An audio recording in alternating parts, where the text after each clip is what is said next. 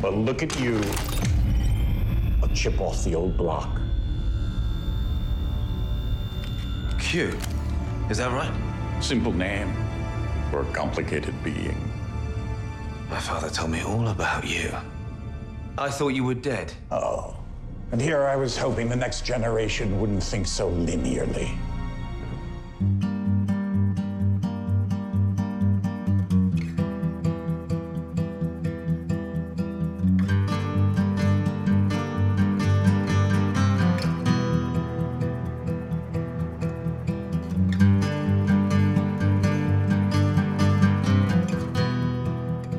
Welcome to Strange New Takes.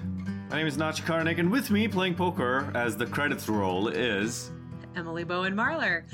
Welcome to Strange New Takes. Today we'll be sharing a recap of Picard Season 3, Episode 10, the final episode of the series, The Last Generation. Follow us on social media at Strange New Takes. You can find us on Facebook, Instagram, and the twisted remains of whatever Twitter is these days. Tell your friends about the podcast. Give us a 5-star rating on Apple Podcasts. Helps us appear a little bit higher on the options when someone searches for a podcast to listen to. And hey, just want to remind you that we have no problem spoiling everything, but we don't want to do that because we want to spoil your fun or spoil your enjoyment of watching these shows. So just go watch them before you listen to us, and know that we're going to spoil all aspects of Star Trek, especially on these shows that have so many callbacks to different iterations of Star Trek. Yeah. Well, and as you mentioned earlier, the episode we're discussing right now is The Last Generation. It was the 10th episode of Season 3 of Star Trek Picard. It first aired on 20th of April, 2023. It was written by Terry Matalas. It was directed by Terry Matalas. Man, what a attention hog, right? Taking the last episode. Who does he think he is? Terry Matalas guy, man. And the in-universe date is April 2401, and it also has a snippet of it that occurs in 2402. After everyone dies. Right. I mean, yeah. No. Here's the episode summary. It would be funny, actually, if they just get faded out after the poker game or after the whatever happens in 2401, and then it's just a slow pan over all of the graves of all of the people. It's Anyway, that is thankfully not what we got. All right, here's the episode summary from Memory Alpha. In a desperate last stand, Jean-Luc Picard and generations of crews, both old and new, fight together to save the galaxy from the greatest threat they've ever faced as the saga comes to a thrilling, epic conclusion. All right. Well, we always start with our Strange New Takes. Emily, would you like to go first with Strange New Takes, or do you want me to go first? Well, I can go first. I want to, make a comment about priorities. Some of us have priorities in our lives where we recognize the importance of the final episode of Star Trek Picard, the final episode featuring the Next Generation cast, and miss out on things happening with our in-laws. And then others have priorities where they place their family members ahead of the final episode of Picard. You, listener, can choose which one is the better value to have. Shots fired. Oh my God. We'll see if any of the others respond when they come back next episode. Probably it's just shining a big light on my lack of values here. or my lack of in-laws. Clearly my priorities are skewed, but I just really wanted to be able to talk about this episode, which is my Strange New Take for the episode. Yeah, I loved it. I thought it was a great episode. It was a great way to end the stories of this crew, and a much better ending than Nemesis gave us. So yeah. Anyway, I just thought it was basically, I do have to say there were things about it that I totally saw coming. And, I wasn't super surprised by how it went, but that didn't mean I wasn't touched by how it went. So anyway. I was surprised none of them died. I kind of was too, but I'm okay with it. So yeah, 100%. Let's be honest. They gave us exactly what we wanted from that side. Right. Exactly. Yeah. So I'll say this about priorities. I prioritized on my Saturday to do things instead of sleeping, and I am very loopy because of the result. It's got to the point now where if I do like 6 hours of sleep 3 nights in a row, things don't go well after that. Like I just, my ability, especially if I'm at work, at least I can load up on caffeine and like keep going. But like right now, it is hard to focus sometimes, which is great because I'm going to be hosting this podcast. So I'm sure you and the listeners are in for a real ride. It's called getting older, not. It's true. I am slowly getting there. You could say I'm getting there 1 minute at a time. Hey, there you go. Yeah, it's exactly. the alternative, So. Yeah. With the episode, I'm trying to think how many episodes of Star Trek have a blockbuster post-credits sequence a la Marvel. Like, not many, right? Yeah. Star Trek? No, it wasn't there. I feel like there were some on the short tracks, maybe. There was a post-credits scene in one of the Tribble in the the Trouble with Edward.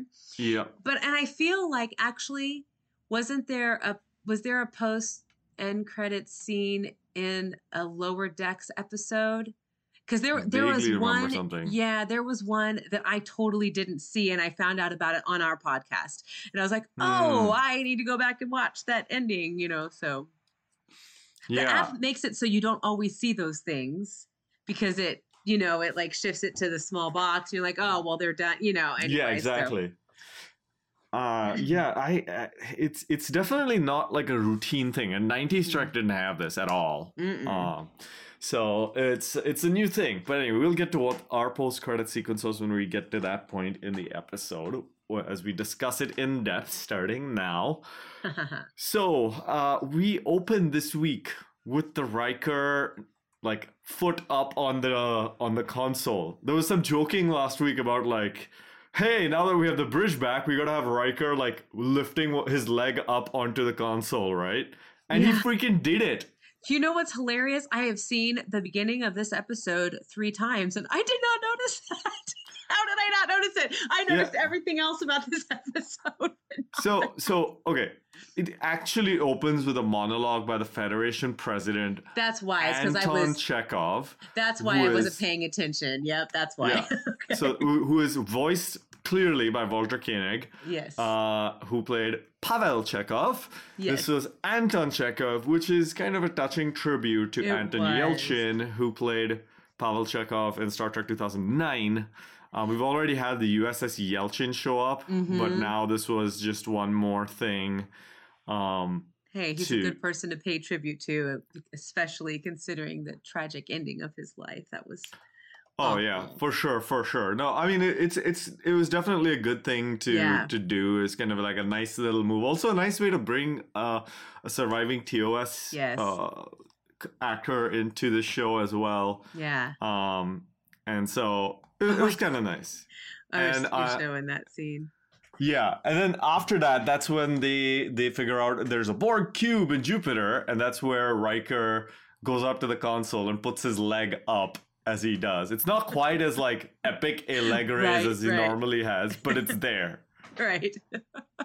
Oh, that's too funny. Yeah, I was doing this whole like, wait, what was his name? His name was it Anton? It was so throwing me off because I was like, that wasn't his first name, was it? Wait, maybe it was because it's Anton Yelchin, So anyway, but I thought that was nice. I knew it was Walter Koenig. I could just tell. And then he did that nice little, just in case y'all didn't realize that I'm the guy that played Chekhov, I'm going to throw in my accent for one line. and reference, like, as my father would have said. It's all this, like, until then, I actually was like, how can Chekhov still be alive? Like, he's still like 200 years old. Like, it was nice. Well, and then they had the scene, was it, I feel like, I can't remember if it was during that scene or right before, right after, when they show that opening nebula that they have in the opening credits of The Next Generation. That was kind of nice too. And it almost had me, I'm like, oh my gosh, are they going to have this speech over the whole, scene of things? But they didn't do that. You know what? I thought it was a huge bummer that they didn't play the TNG opening sequence. Like, I'll be honest, they should have just done it. They should have just given us Space the Final Frontier, the whole shebang. Right. Like, just lean in, like, completely at that point, right? Like, you know what I'm saying? Yeah. But, yeah, 0 out of 10. Okay. Yeah, no. Worst and unwatchable. Yeah, completely. That was the moment I turned off the TV. You'll have to describe what happened next, Emily. I have no idea. Well, I can do that, given the amount of notes that I took on this episode. All right, so the fleet. Let's just dispense with the fact that the fleet is destroying the starbase Yes. over Earth, as the Titan is literally running rings around the fleet using their cloaking device and trying to stop them. They had a nice little sequence when they were able to use their phasers. They had the different kind of phasers to transport people rather than, I love that line. So did we kill them or did we transport them? You know, it's like, oh no, we successfully transported them. It worked. Yeah. It is kind of a helpful little weapon to have, like, you know, where you don't, I mean, it's like the next iteration of less than lethal, I guess, in Star Trek. I guess the question becomes, why do they need the gun? Why can't they just, like, transport them? Like, maybe it's to trick them, because obviously they weren't thinking that they were about to be transported. So I don't know. You know, yeah. So they don't turn on some inhibitor or anything like that. Right. Yeah, you know, yeah.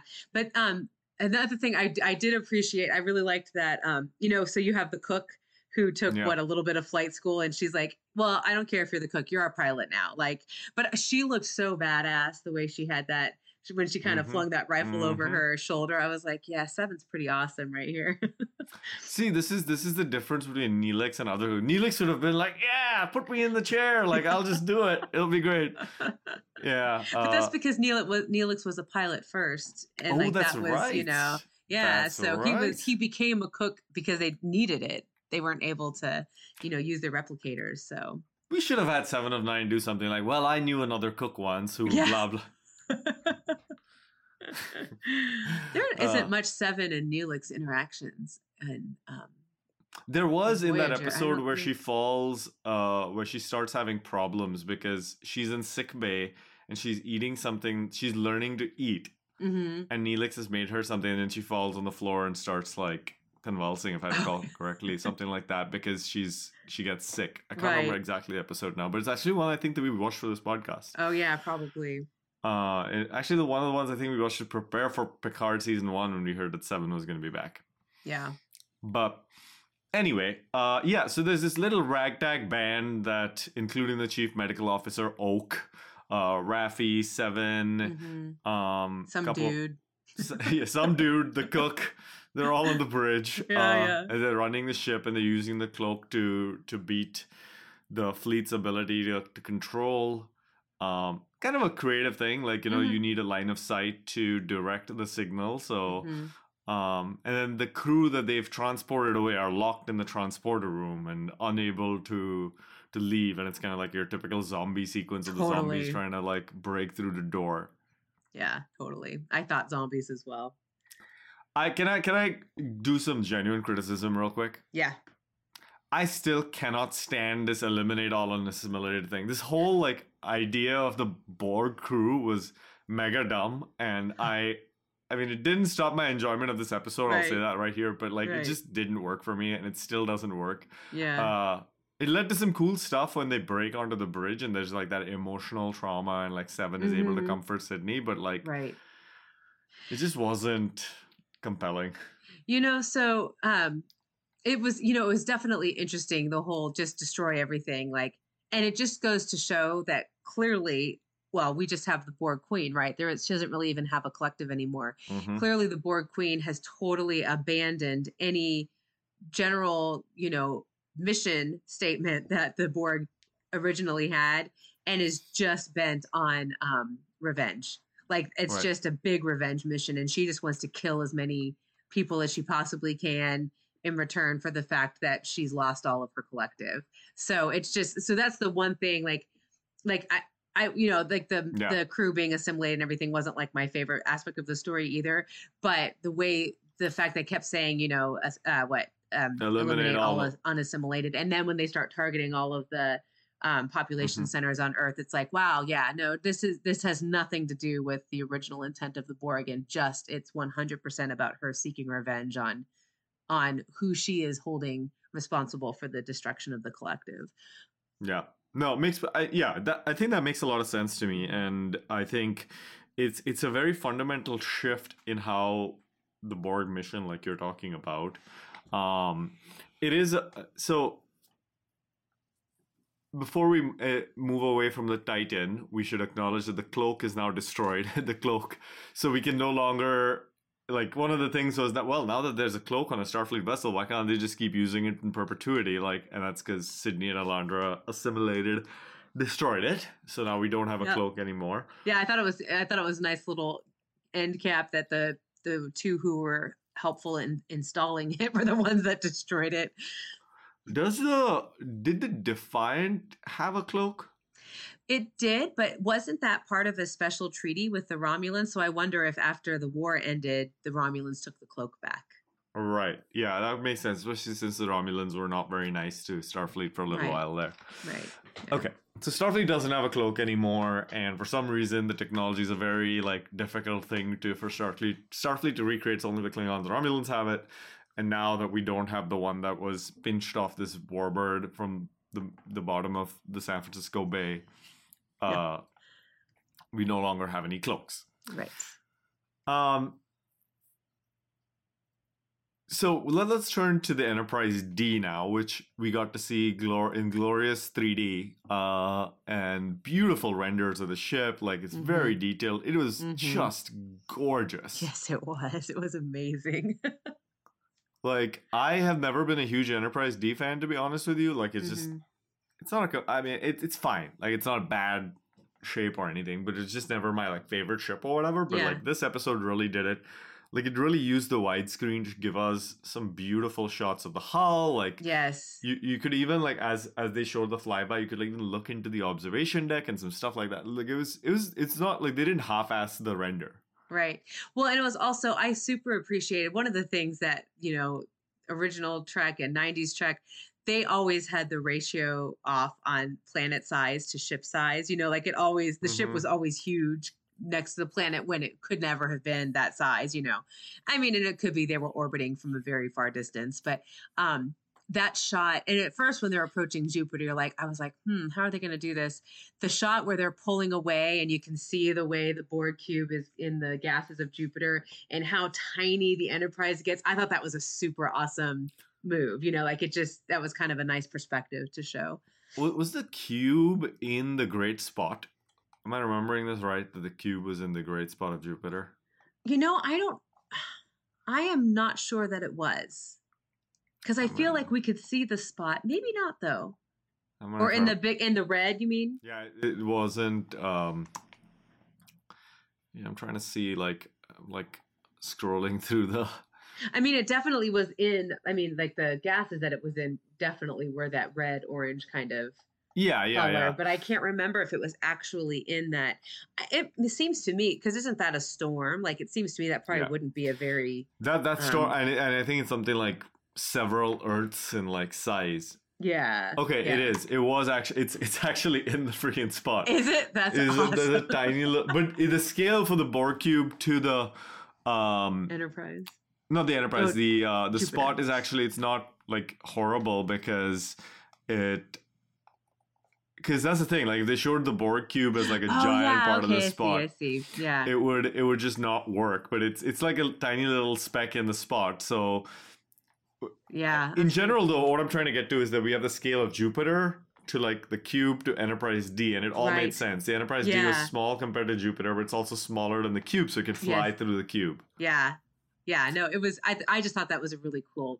It was a cool establishing shot to kind of give us that perspective of the sizes that we're dealing with, because so often in Star Trek, size means nothing, and distance means nothing, I mean, and part of that is just because of storytelling. We can't spend years warping places, I just want to point out, there are places I could go with this whole size means nothing and the D stuff from last week, and I'm not going to do it, okay? I'm not going to. I'm just acknowledging that I have grown as an individual. Grown in the last week. Yes, I have. Okay. Moving on.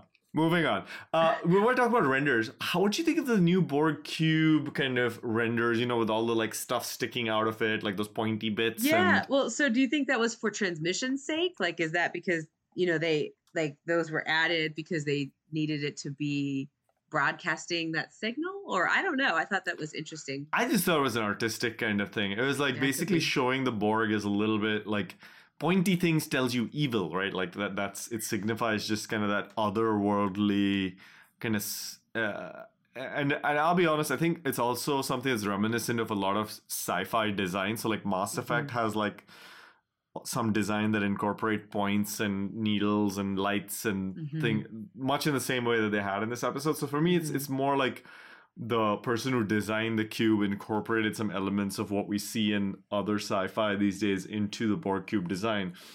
It also makes it like, because of that, it makes it look sinister, right? So that's what I thought the reason was. It's just different because the previous cubes we've seen have usually been like pretty, not like smooth, but they have kind of a flatter surface, kind of a more delineated like I don't know what you want to call it. Like it looks a little bit more like a flat cube shape than having all these pointy bits.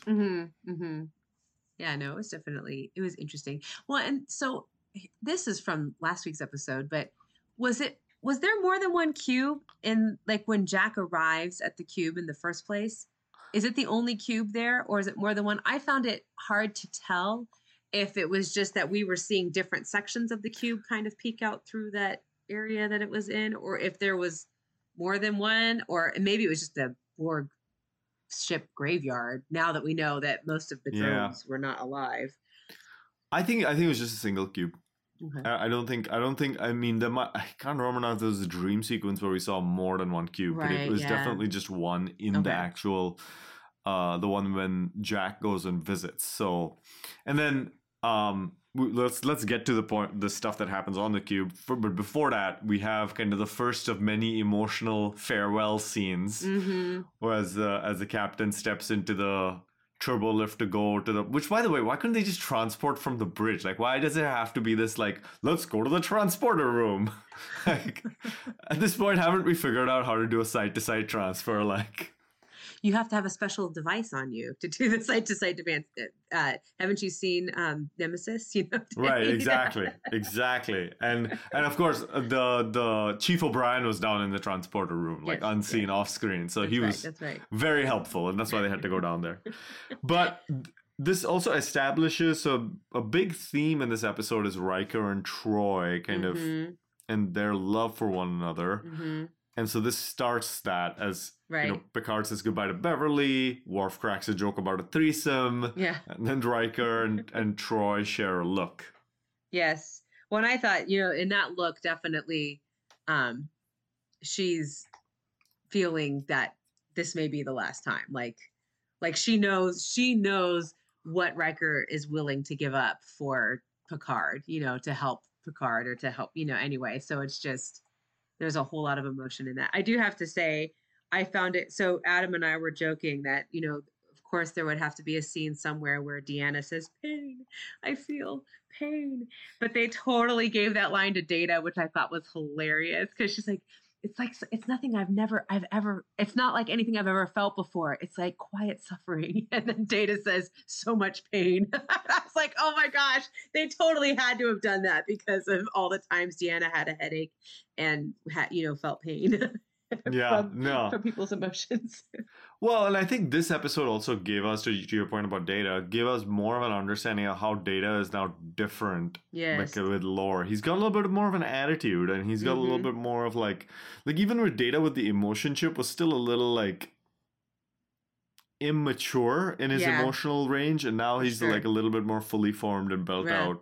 Well, he even says, I hate them, when he's talking about the Borg and how awful they are. And it's like, you could see Geordi's like, whoa, like, what's going on? I mean, that was Lore, right? Like, that was Lore. Yeah. Like, that was Lore's side of Data. So, Picard puts Geordi in charge of the bridge when he leaves, which is kind of cool. And he'd be the highest ranking officer at that point, right? Yep, because Beverly left Starfleet, so she didn't have a rank anymore. Same with Deanna, I think. Mm-hmm. And so Picard, Worf, and Riker are now on the cube, and we find out that, I mean, that's a great reveal when we find that the Borg are actually all dead. Right. And it's really scary because you never really know. Oh yeah, I knew there was going to be a jump scare. I knew they were going to have one in there. But... Yeah, somebody had to it's too easy for them all to be dead. But it's kind of a nice twist on the Borg formula of because I mean, how many times in Star Trek now have we seen Starfleet officers beam onto a cube? They walk past all these Borg standing there, and then one of them turns on, and then all of them turn on. Then they've modulated. Our phasers are useless, and we didn't have any of that. Right. No, it was definitely a nice way to make it different. Yeah. So one thing that was a little disorienting for me is that. So we had one set of farewells, and then Picard quickly says goodbye to Worf and Riker, and they go in separate directions. Then another set of farewells. I have to say, though, it has been an honor serving with you. That was nice and all. It was. But actually, the one that my first emotional response, or the first little tear that came to my eye in this episode, was when Picard said, when I don't even remember what it was that he said to Riker. He said, I'm trying to see if I have it in here. It's not when he says it means so much to me and he isn't able to finish his sentence, that made me cry. I was like, oh my gosh, I don't know. I just thought that was, well, and also Patrick Stewart's voice kind of broke when he said it too. Mm-hmm. So it was just, I felt like there were a lot of layers throughout the whole episode. A lot of the things that they said, there were layers of 35 years of relationships embedded in the words that were being said. Well, also Worf's there are 2 words of Klingon never admits knowing speech, which was also very touching. Yes. And defeat and goodbye or farewell, like I think it's something like that. Yeah. I can't remember, but that's a more beautiful way to say goodbye. Farewell is a more poetic way. So it was good. I did question the logic of them splitting up a little bit, like Picard going off and looking for Jack on his own. It's just one Borg drone is gonna just pop out of the darkness and just finish the old man. It's because it's called Star Trek Picard, and so Picard had to go it alone. He knew he had plot armor. The show's named after me. Exactly. I'm not gonna die. I can do this on my own. He already died once. Yeah, exactly. And so we. Let's talk about the Worf and Riker scenes first, because they're great. I just freaking love that the freaking is it the Kurleth? What that Worf is using is stupidly heavy. Yes, that was the best when Riker's like, shit. And you've had a phaser this whole time? Swords are fun. And this is the pacifist we're talking about. Yes. This is what Klingon pacifism looks like. Well, and it was so funny at the end of the episode when he puts the sword down before he goes to speak to Rafi.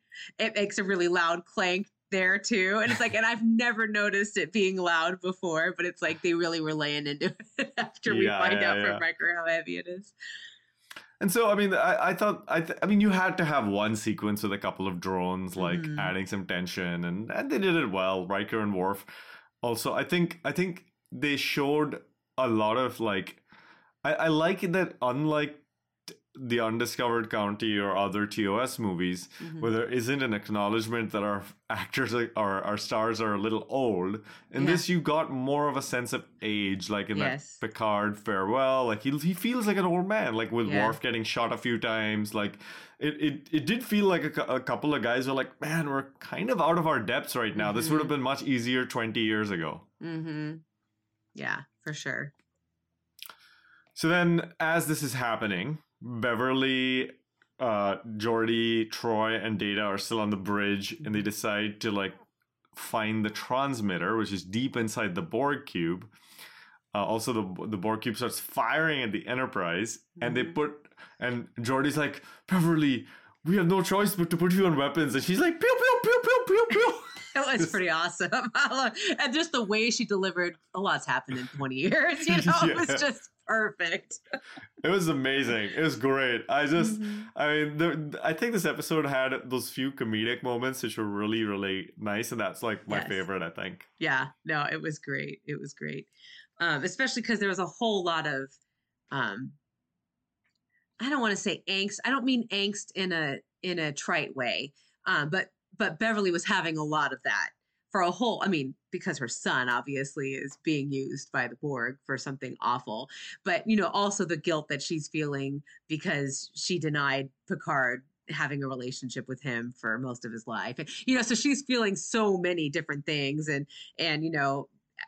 so it was nice to have a few, like to have that moment of levity, I guess, for lack of a better word, coming from her. And it's important to acknowledge also that she and Deanna had like real stuff to do in this episode, which like in a TNG episode or a movie, they would have been kind of sidelined, and instead they were given kind of very important functions in the plot.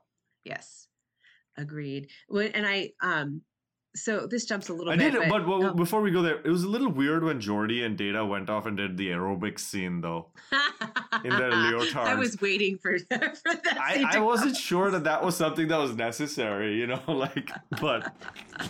You just wait. It's going to be on the Blu-ray. No, but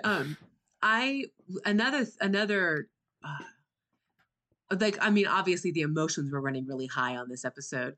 But, when they come to the realization, this doesn't happen right away. They figure out where the beacon is, and Data is like, let me fly. I feel like they forget that Data is actually a machine and could do the calculations necessary to be able to fly through the cube into the heart of the cube. But they have like a couple of lines of dialogue, like even a computer couldn't do it or whatever is what they said. And well, he says even a computer or my daughter, and I was like, your daughter's great, Geordi, but that might be a little bit of parental pride speaking that you think your daughter could do a better job than a computer. Anyway.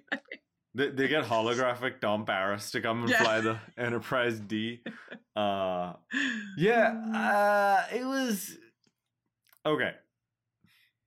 I think it was good drama. It was one of those things that like push... I mean, I guess what's the role of credulity in sci-fi, right? Right. But it was kind of like with how much like how much they hammed it up that it was going to be really hard and difficult. By the end, Data was just like... flying, swishing the ship through like different parts of the cube, doing whatever. Like they probably did like a couple of spins. Like it was like they made it out to be this like incredibly difficult thing, and then like Data that like the drop of a hat can be like, actually we're not leaving anymore, we're going back in, and like it was just ridiculous. I wonder if some of the conflict, I guess for lack of a better word, there is because Data was so different than they remembered him, right? Because he's not just Data. So I think that probably was part of why they're like, no, that's this, you can't do that. Like even you can't do this kind of thing. Whereas if they hadn't had, if it had just been Data from TNG the way he was, maybe they would have not been worried about that. I don't know. Like maybe Laura's going to pop out at the last minute and we're all going to die. Yeah, I am really glad, like, in terms of things that did not happen, I am really glad that did not happen. Yeah, oh my gosh, that would have been awful. Yeah, we did not need to deal with any of that, like, jump scare stuff on the bridge. Like, we dispensed with all of that already. Right, for sure. But the thing I wanted to mention, so, we get the scene where they fly into the center and they're going to destroy the beacon. And then Geordi has the realization that there's no way that they can destroy that beacon without destroying everyone who's on the cube. And there just isn't necessarily a guarantee that there's the time to get everyone back. I just thought that scene was really beautifully done, and props to LeVar Burton, because it's not like his line, he didn't have like a lot of words to express that emotion, but like he knows what he's asking of Beverly. His kids are affected by this as well. And anyway, I just thought there were two moments. The first one was when he just turns to Beverly to get her permission, like, and the way that Deanna is like, it's if we don't, we destroy the cube and kill everyone down there, but if we wait, then it's everyone else in the galaxy. So they're all saying like, Beverly, what the decision is. I mean, we're going to give you the minute to make it. But anyway, I just thought that was really, really, LeVar's acting was phenomenal in that. It's very powerfully done. That whole sequence I thought was very tight.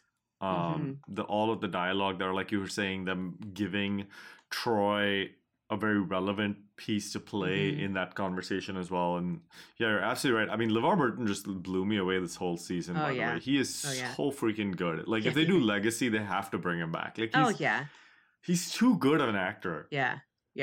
Super good. Well, and not such a good actor who wasn't fully utilized in the original series. You know, like, everyone knows that Patrick Stewart's a phenomenal actor, right? Yeah. And that got shown over and over and over again in Next Generation, as it should have been, right? So no, that's, no shade being thrown, but it has been so exciting to see all of the other actors from Next Gen get their chance to really shine too. So totally.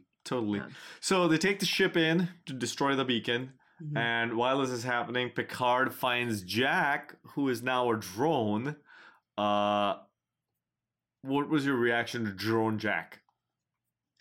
Well, I mean, obviously he's very reminiscent of how they styled Picard, just updated. But, I mean, even the faceplate thing in the same location and the little, little laser light thing in the same position.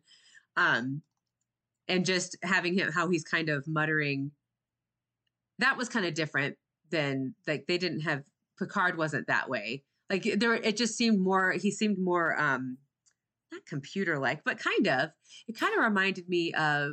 But he's a computer giving instructions, yes, right? Like he's like that's the sense you're getting. What is the Is it? Am I thinking of? It's a Tom Cruise movie, Minority Report, where they have where the aren't they in like kind of water or something, and they're speaking through different things are getting ready to happen. That's what it reminded me of, the way he was. Talking through instructions or kind of narrating what was going to be happening. That it just reminded me of that.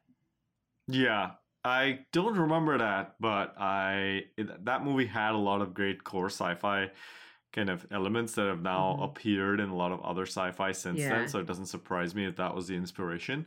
Yeah. Because I think I've seen it. I feel like that was also maybe something I remembered seeing in Battlestar Galactica too. I can't. Anyway, I've seen it in a few different things. They definitely, the Borg Queen, something I realized is that it turns out that when all the Borg died, they also lost their ability, the greenish white face paint that they give all the drones. Because Jack had all of his hair, he looked gorgeous, just still with his human skin. Borg is sort of like, you've moisturized so much, we can't, we can't screw with this. Oh my goodness. Yeah. I mean, it's kind of like they don't want to cover up. They didn't fully cover up Picard. Picard didn't have hair anyway, right? So they didn't have to have him lose his hair. Every other Borg we've seen has an eyepiece thing over them, and that's not something Picard didn't, though. The neural inhibitor so you remember the episode of Voyager where 3 of the crew allow themselves to get assimilated? There they do get their head shaved, if I recall correctly. Yes, I think so. And that's I think that's where commitment. Yeah, right.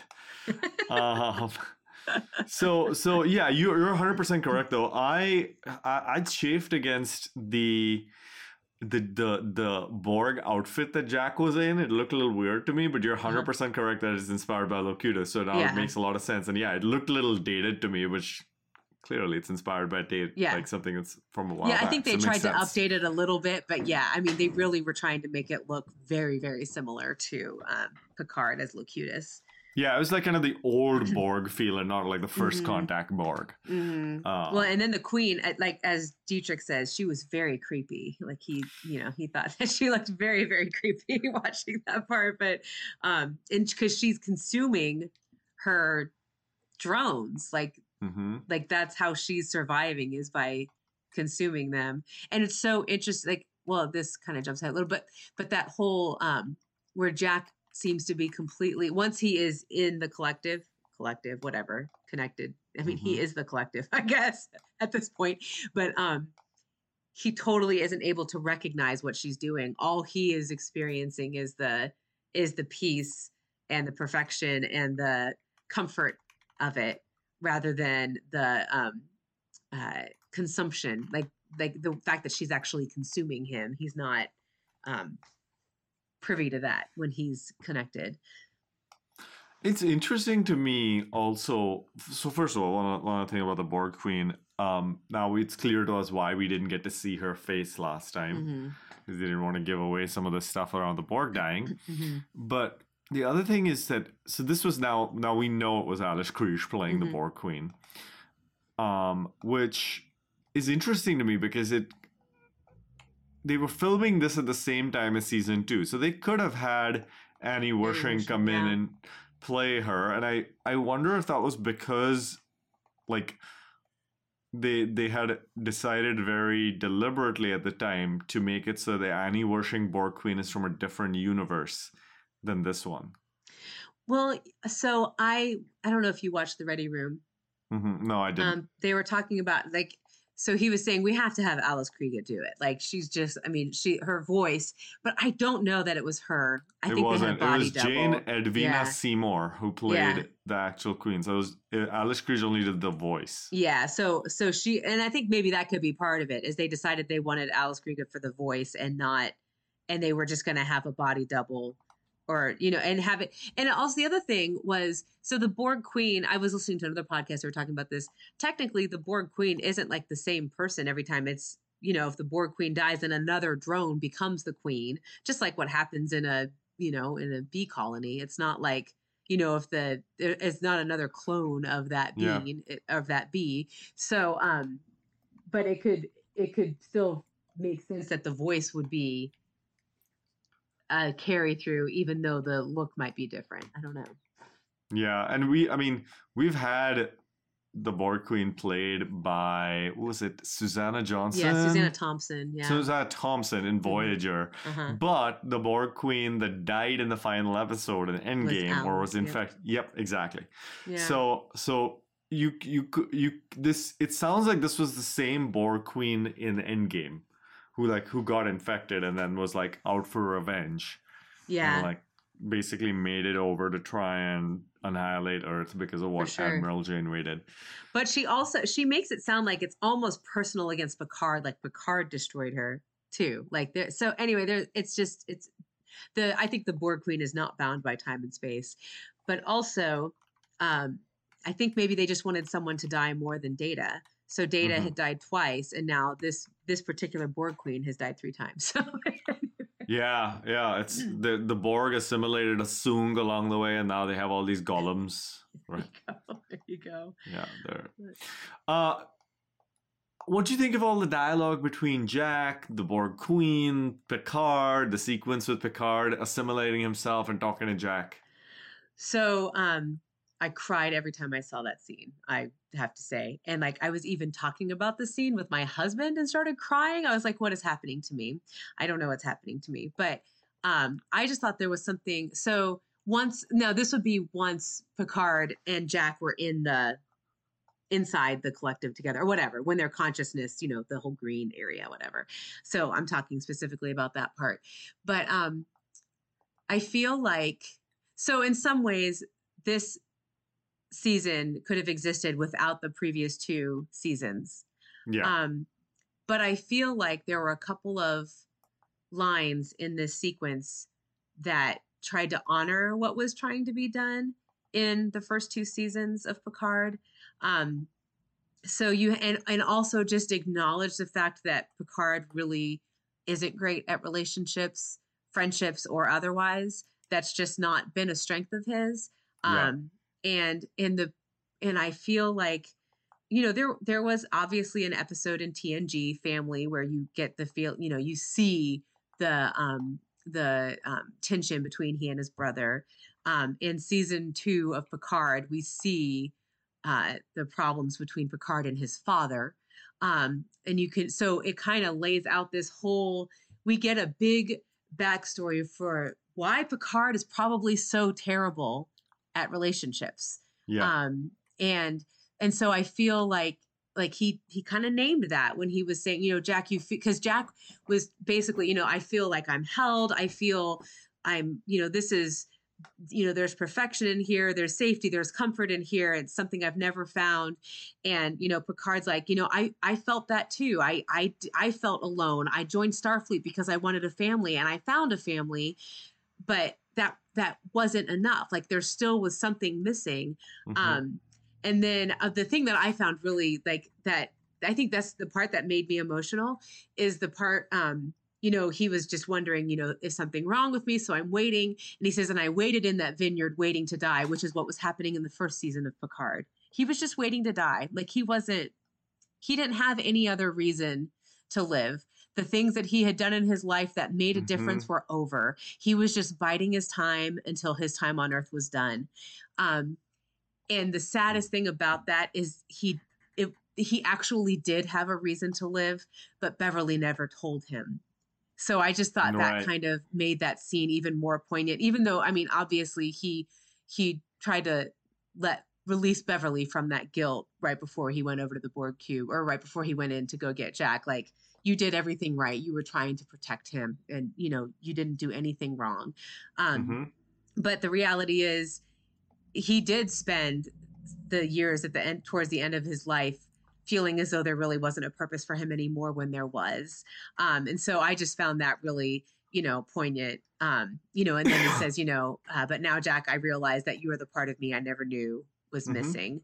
And you see Jack break, and he's kind of like, wait, what? Like, I do matter to you that much? Like, so that kind of means something to him, but it's still not quite enough. It's not until he says, I'll stay with you. If you're not going to leave, then I'm not going to leave either. And I'm just going to stay here. And that part was just like, whoa, gosh. Anyway, I thought it was so beautiful. And the music was so incredible in this episode, but especially in this scene, like just the way because they left and went back to the Enterprise, I think, for a little bit, and then came back, because there was a gap between when Picard tells Jack that, you're the part of me that I didn't know was missing.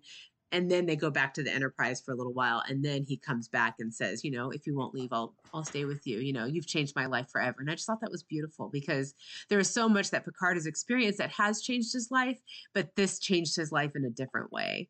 Anyway, it was just beautiful. It made me cry. So. No, totally. I think that's well said. And it's difficult when they have so much emotional stuff going on with the Next Generation crew to have this new thing also introduced that's also very emotional, and so I think they did a good job of pulling it off. You're right. So it's interesting, the one thing that we haven't talked about quite as much is the Borg Queen's rage and anger before it. So it kind of leads, we go from those negative emotions into kind of a more caring place with the speech that Picard and Jack have. And then that leads into Riker basically saying a few words to Troy, which you're like, oh no, everyone's going to die. That sucks. Yeah. And then that actually is the thing that gets them saved, because she can sense the feeling. Imzadi, the connection. Well, oh God, that made me cry too. I love you, Imzadi. We'll be waiting, me and our boy. I was like, oh God. Just ripped my heart out. And so that also made me really emotional. But it was so awesome. So then Deanna jumps up and takes the helm and flies the Enterprise to where they're located so that they can rescue them. And I was like, see, y'all making jokes about Troy crashing the ship because she can't fly. Whatever. She can fly like a boss. So I thought that was great. And and a nice moment where they gave Deanna something really important and cool to do. For sure. And it is. I love that sequence of the Enterprise just like showing up up there, and then them disappearing, and the Borg Queen basically doing Darth Vader's no. Yes.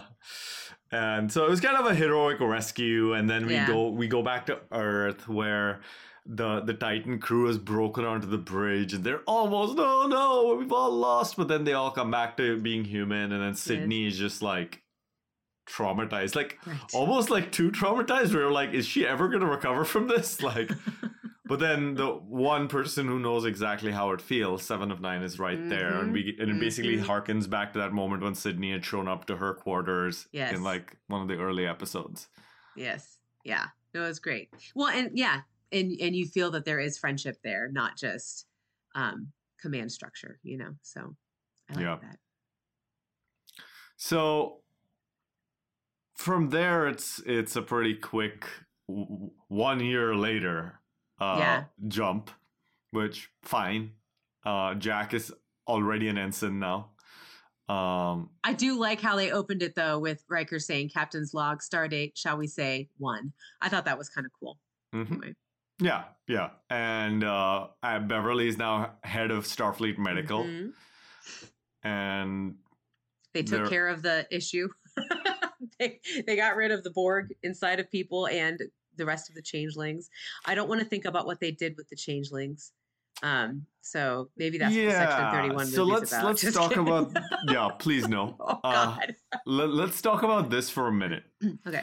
Because I think it's important to acknowledge that a few episodes ago there were some essentially war crimes shown on TV, and we kind of have forgotten that they happened. Yeah. There was no like reckoning about Section 31. Nothing. Yeah. And it's just kind of very like the changeling part was almost forgotten at this point. Like we had little reference to it, but there's kind of this firm like boundary between changelings and the enemy. Okay, now it's the Borg.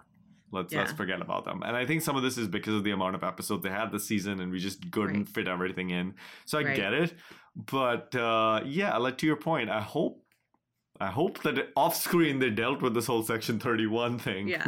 Well, and I hope that when they did discover changelings among crew as they were deborgifying everyone, that they learned how to deal humanely and not.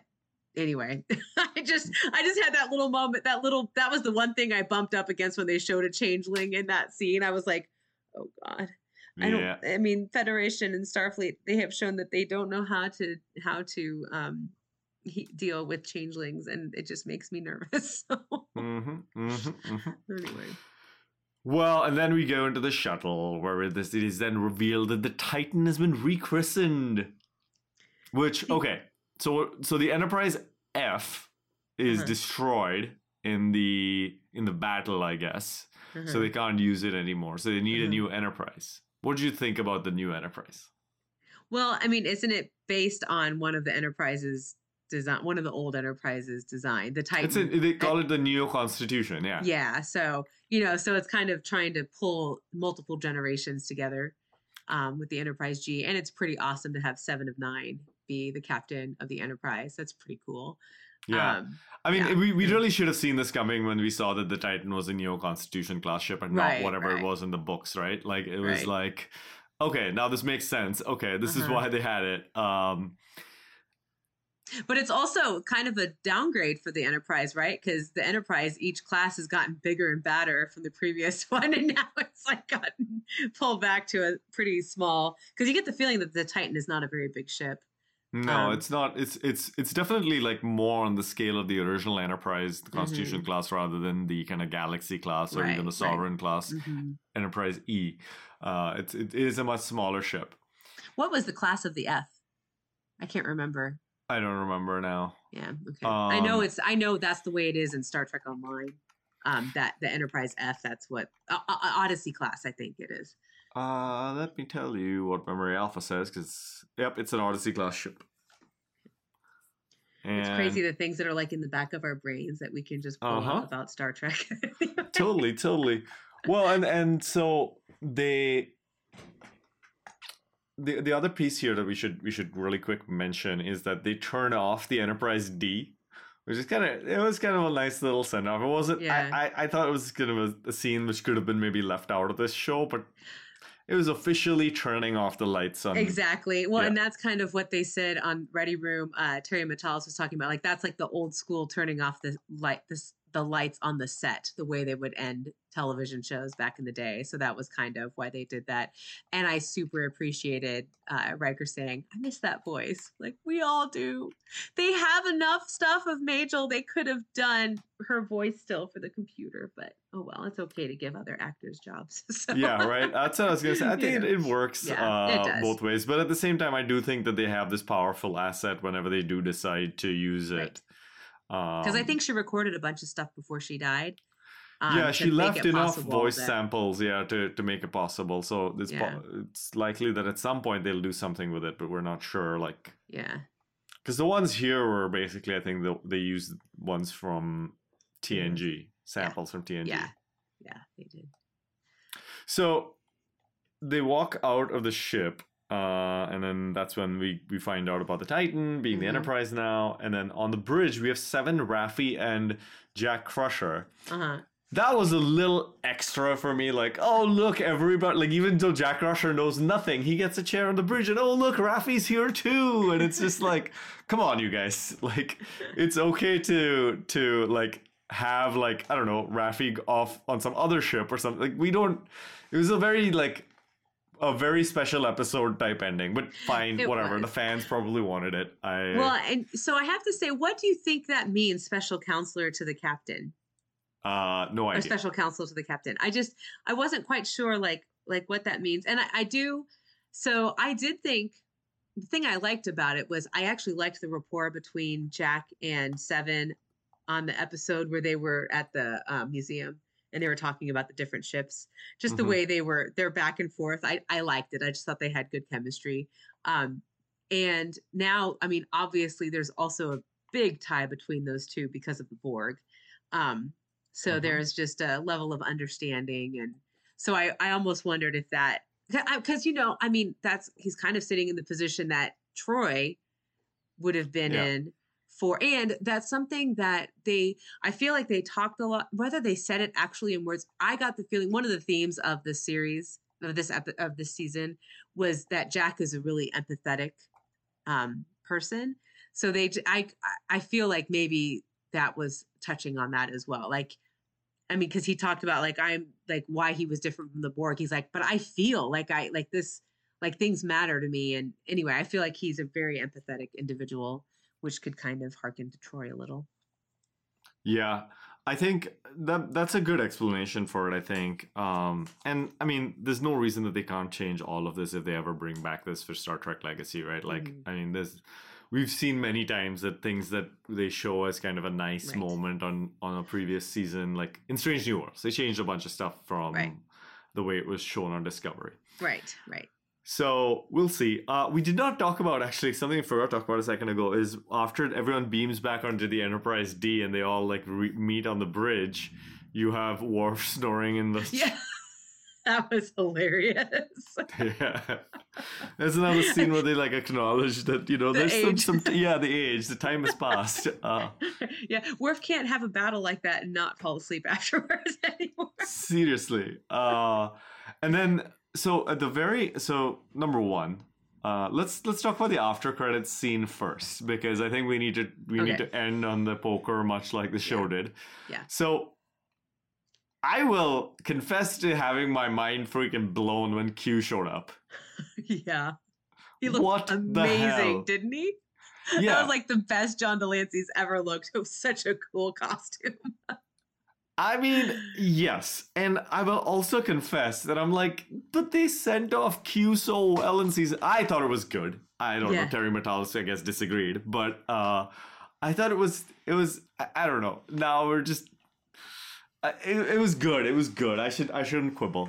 It was good. And they took care of it really easily by saying, oh, you shouldn't think so linearly. Like, and that's the beauty of Q Q maybe did die.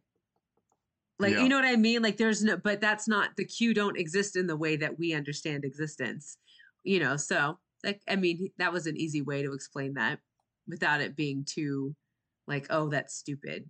No, it totally makes sense within what they've established about Q, so. Yeah, and yeah. It's just that I think what I'm getting frustrated at is how back and forth Picard has been. Yeah. Just in general. Like, if we just, at this point, like, even though I maybe enjoyed season 2 a little bit more than most people, if we just eject season 1 and 2 from the collective memory and just call it Star Trek Legends or something, it's probably the best way to deal with it. So maybe next week when we have everybody back, we should do like a little retrospective on Star Trek Picard now that the show is over, and process our feelings for these 3 seasons, which... Now, was Terry Matalas part of season 2 though? Wasn't he doing showrunner? He wasn't part of season 2 at all? Why did I feel like he was for the first half of this season and then jumped over to work on season 3, which is why he couldn't continue. I think that's what Adam or Bill had shared. I think you're right. Is that he started out helping out in season 2 and then switched over. because they were filming them concurrently. Yeah. Yeah. I mean, it's in this episode. I think it's going to be interesting to see what Q does with Jack Crusher in the future. But then, of course, the moment that we all wanted was how are they going to say goodbye to the Next Generation crew? Like, what is their going to be their final moment in their own show? I'm sure we'll continue getting Riker and Lower Decks or whatever, you know, like there'll be like little cameos here and there, but how are we going to say goodbye? And of course it has to be in 10 forward playing poker. It was perfect. And that last shot being exactly a mirror of the last shot of All Good Things was awesome. I caught it immediately. Granted, we watched All Good Things right before we started this season of Picard. Yeah. But so it was pretty, firmly in my mind from having just watched a couple months ago. But yeah, I just thought that was beautiful. And so they said that they actually have like 45 minutes of footage of the 7 of them sitting around a poker table playing, and they're going to include parts of it, I think, maybe in the Blu-ray or something. But they had their few lines that they had to get through. But then basically he just said, just have a good time, ad lib, and have a good time with one another, enjoy one another's company. And so, like Jonathan Frakes said, yeah, they were just taking the piss out of each other, just having a good time, and so it was nice to see that. And it showed that, I mean, these are, yes, they're actors playing a part, but they're good friends. I mean, like the TNG cast, I feel like is bonded more than most casts of television shows are, as far as the fact that like just the way they do things together throughout their lives. Like they've been a part of each other's lives over the years, regardless of whether or not they've had Star Trek things that they've been doing. Yeah, I think there's also one other piece of significance there, which is that Picard wins the game, whereas in All Good Things, he like finally comes to join them for the first time. Right. And so he's new and he's hesitant. Here, he's the one also like initiating the game. So there's an acknowledgement of his growth as a person too in that. Yes. All right. Yeah. Go on. No, I was going to say that was, I think that was the theme of season 3 of Picard was the growth of the character. Like there was just tremendous growth in his character throughout this season, and they just kind of capped it really nicely there with the poker game. Yeah. The only other thing I was gonna say, and this genuinely bummed me out, is that we didn't have any acknowledgement of Laris and Orla Brady in this episode. Now, that doesn't mean that he didn't go back and be with her. He could have. I mean, the entirety of season 3 happens in like 4 days, right? So like, he could go back and maybe he's together, and she was waiting at the she was bringing the car around late while after they all. played poker. Yeah. But yeah, that was disappointing. I'll just say, I think she was I think Orla Brady was one of the best things that came out of Picard for me. Like her portrayal of Lara, like this kind of ex-Dalshire operative who's also a kindly Irish lady, was really freaking cool. And I think she's a great mirror for Picard. And I really liked the idea of the two of them ending up together. So I hope that happened. But and it was probably so they also, if you read on Memory Alpha, there was supposed to be more scenes with Janeway and Harry Kim and all of this stuff in this episode, but they had to abandon them because of budgetary concerns. So I wonder if it's also just a budget thing with Orla Brady. They just couldn't afford to keep her and do everything else. So maybe that's one of the things that happened. So as not to end on a sour note, we should also acknowledge Tuvok, Tim Russ playing Tuvok in this episode, which was really cool. And we got one final Captain Shaw moment. Yes. Where apparently he was just actually being a giant dick calling her Commander Hansen throughout season 3, because he already called her Captain 7 or Commander 7. Yes. In this thing he filmed before. I know. Well, and in some ways though, I think it was good that they had that, because I, as a human being watching a piece of entertainment, fully recognize that it is more dramatic to have him finally call her 7 of 9 as his last act, right? Finally realizing that, acknowledging the true person who she is, blah, blah, blah. I understand that dramatically. But it was really irritating that she had already stood up to him 2 specific times saying it's 7 of 9, you know, like correcting him. And he kept calling her Hanson after that. And it's like, good God, what is wrong with you? And it's like, oh, why do you finally you get it at your deathbed? Well, now it seems like, no, he was just being a giant dick. I don't usually call people a dick, but, you know, anyway, he was being a giant prick. That's usually what I say. Anyway, I'm spending too much time with you, Notch, and it just came out. There you go. See, okay. I was good this episode. I just want to point out I have grown. But he was just being such a big prick, but then realized I can't leave this earth having my last act be being a giant prick, you know, like I need to, like, okay, well, I'm not going to have any other opportunity to actually let her know that I know she's 7 of 9. So I have to say it now. And that, you know, so I think it kind of expanded some of the story a little bit. Yeah. And it was just nice to see Todd Stashwick in the last episode, because it was kind of sad to have him in every episode this season and then not have him in this episode. So I was glad he was in it. Still mad that he's dead. Well, not him. Not Todd Stashwick, the captain. Captain Shaw. Terry Matalas. So 2 things. Terry Matalas says he has a way to have him, if there is a Star Trek Legacy series that comes out of it, he has a way that Todd Stashwick can be in it. I don't know what that is, but, you know, he has some Star Trek-y kind of way to. Turns out he was like captured by Romulans and has a daughter or something. Right. Anyway.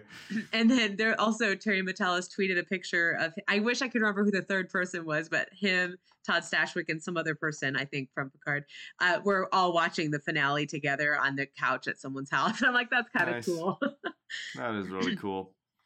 All right, well, let's go into Strange New ratings, and I'll start because I think I know what yours is going to be. I'm going to give this a 9.5 out of 10. And hey, I'll take it. Yeah, I know.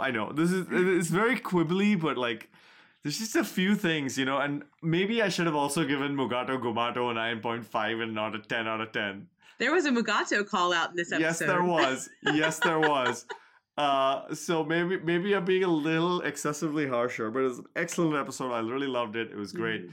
I just had a couple of small quibbles here and there, so I'm being probably overly harsh and will regret this rating later. Yeah. Well, I'm going to have to go 5 out of 5. I would even say 10 out of 10. I'll just change my rating scale for this episode. But, I mean, any episode that can make me cry every single time I see a scene or when I talk about a scene, like, I don't know if you could tell, I was getting emotional when I was talking about it on the podcast. Like, so that's good television. And it was just a beautiful way to say goodbye to beloved characters. And I liked the, I mean, it really says something about, you know, we were quibbling about the fact that they cast a 35-year-old actor to play a 22-year-old man or early 20s man. And it was like, yeah, clearly you're not in your early 20s. But a lot of credit goes to Ed Speleers for it. At least for me, some people may not have liked Jack. I really actually ended up loving the character of Jack. And I thought the way he and Patrick Stewart played off of one another was actually really moving. And just, there were just a lot of layers. And I think, I was super impressed with him. So that's also great when you have a show that can introduce a character at the beginning of the season and you care so much about them by the end. Yeah. I think for me, Jack Crusher was good. I think like I connected with the character, and especially by the end, like seeing what he's gonna kind of contribute as this kind of like swashbuckling funny guy on the bridge. It might be a good kind of role to balance out who 7 of 9 is as a character. A little bit, she's a little bit more serious, but also has a little bit of a fun side. So I could see some interesting dynamics if they're cast in a show together. Yeah. So. All right. Well, thanks, Emily, for making the time and prioritizing your activities so you could make it to talk about this episode with me. Thanks, Notch. Yeah, Adam, Bill, and Rudy, whatever it is y'all are doing, wherever it is you are, I hope you're having a great time. We forgive you. I hope you, dear listener, have had a great time watching Picard and listening to our recaps of it. We'll be back next week to talk about how we felt about the entire series. And thank you, Jishtugo, for recording our theme music. We always appreciate hearing you strumming away at the guitar on the Klingon theme. And special thanks this week to Captain Tuvok for making sure to give us a little smile to make sure that we knew that you weren't like all serious and give us a little bit of a smile ourselves. All right, everybody. See you next week. Goodbye. Bye.